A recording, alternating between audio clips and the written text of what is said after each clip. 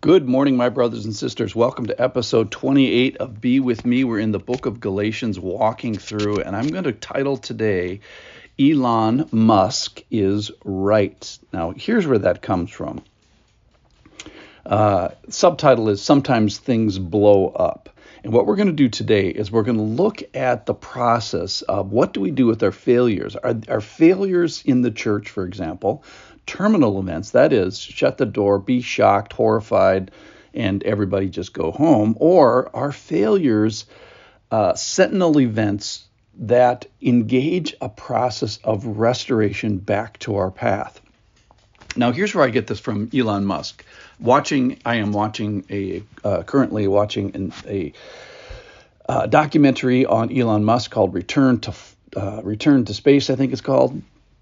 And it's about SpaceX and returning the U.S. to manned space flight, at least for now, back up to the International Space Station.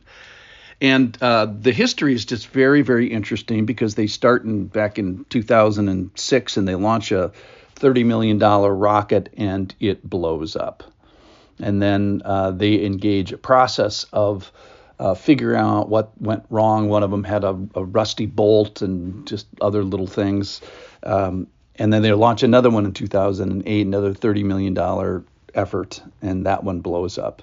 And they engage the process again. And then they do another one in 2006, 7, and 8, three in a row, and another one blows up. Now, the distinction is the whole philosophy is different. NASA tried to super engineer things and make them perfect, but then when they weren't not perfect, they kind of like freaked out and shut down the program.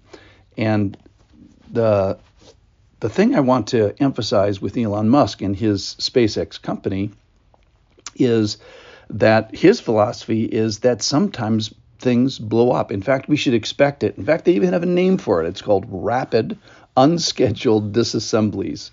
Rapid unscheduled disassemblies, RUDs. They call them RUDs, and they're in a sense they don't plan for these. They don't celebrate them, but they do have a process of when you get a RUD, something blows up in a Starship or the Falcon 9 rocket. What kind of a process do we engage to restore us to the path? So the other thing I want to talk about him is about the value of the program. So he's very committed to this process of returning to space flight. And I was thinking about the process of fellowship. The fellowship is so valuable. I said yesterday, it's the second most valuable thing in the church. And it's so valuable that it's worth fixing if you get a little bit of a break to it. So the idea with Elon that I want to emphasize today is that you can have failure, yet you can still be en route, on course for achieving success. In his case, it's achieving space flight, and in the Lord's case, it's achieving a successful church. Now, don't get me wrong. I'm not assuming that failure is wonderful. I'm not celebrating the failure itself. What I'm celebrating is the fact that you acknowledge some failure, you acknowledge its reality, you don't kind of hide your eyes to it, which is kind of the distinction on the philosophy of how NASA did this. So you acknowledge its reality, and then you engage in a process of getting back to whole. And the point is, this is exactly what's in Galatians chapter 6. That is, God has a process, he has a mechanism to set us back on course in the church. That is, we can embrace the reality of failure in the church and then embrace the reality of restoration in the church. So that's in Galatians chapter 6, verse 1.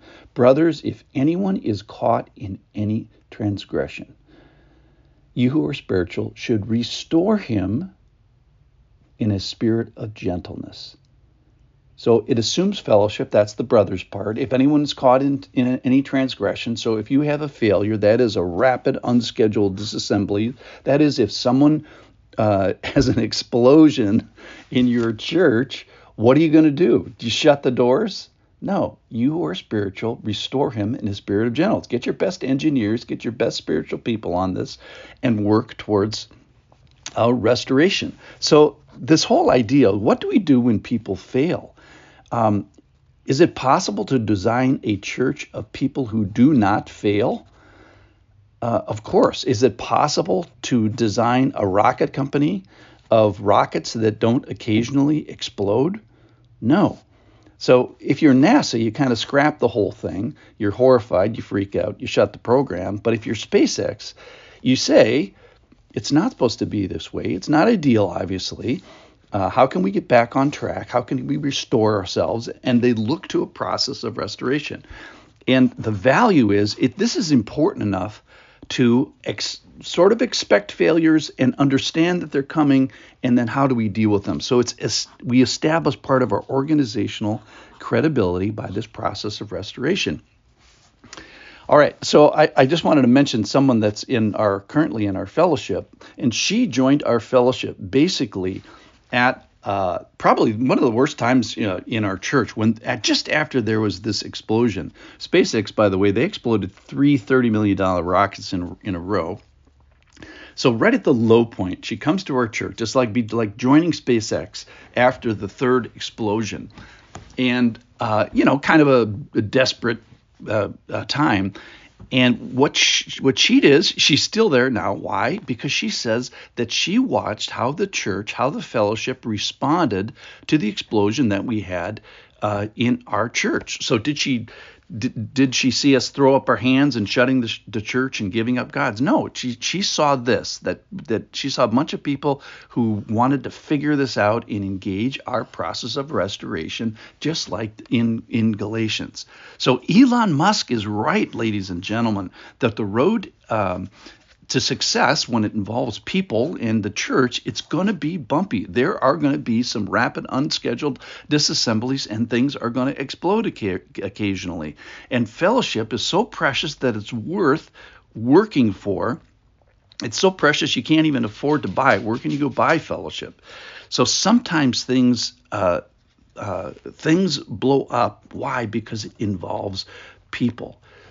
So the Lord has a process, just like Elon Musk does. Elon Musk is right that some things are worth restoring, and that is the church, and specifically the people in the church.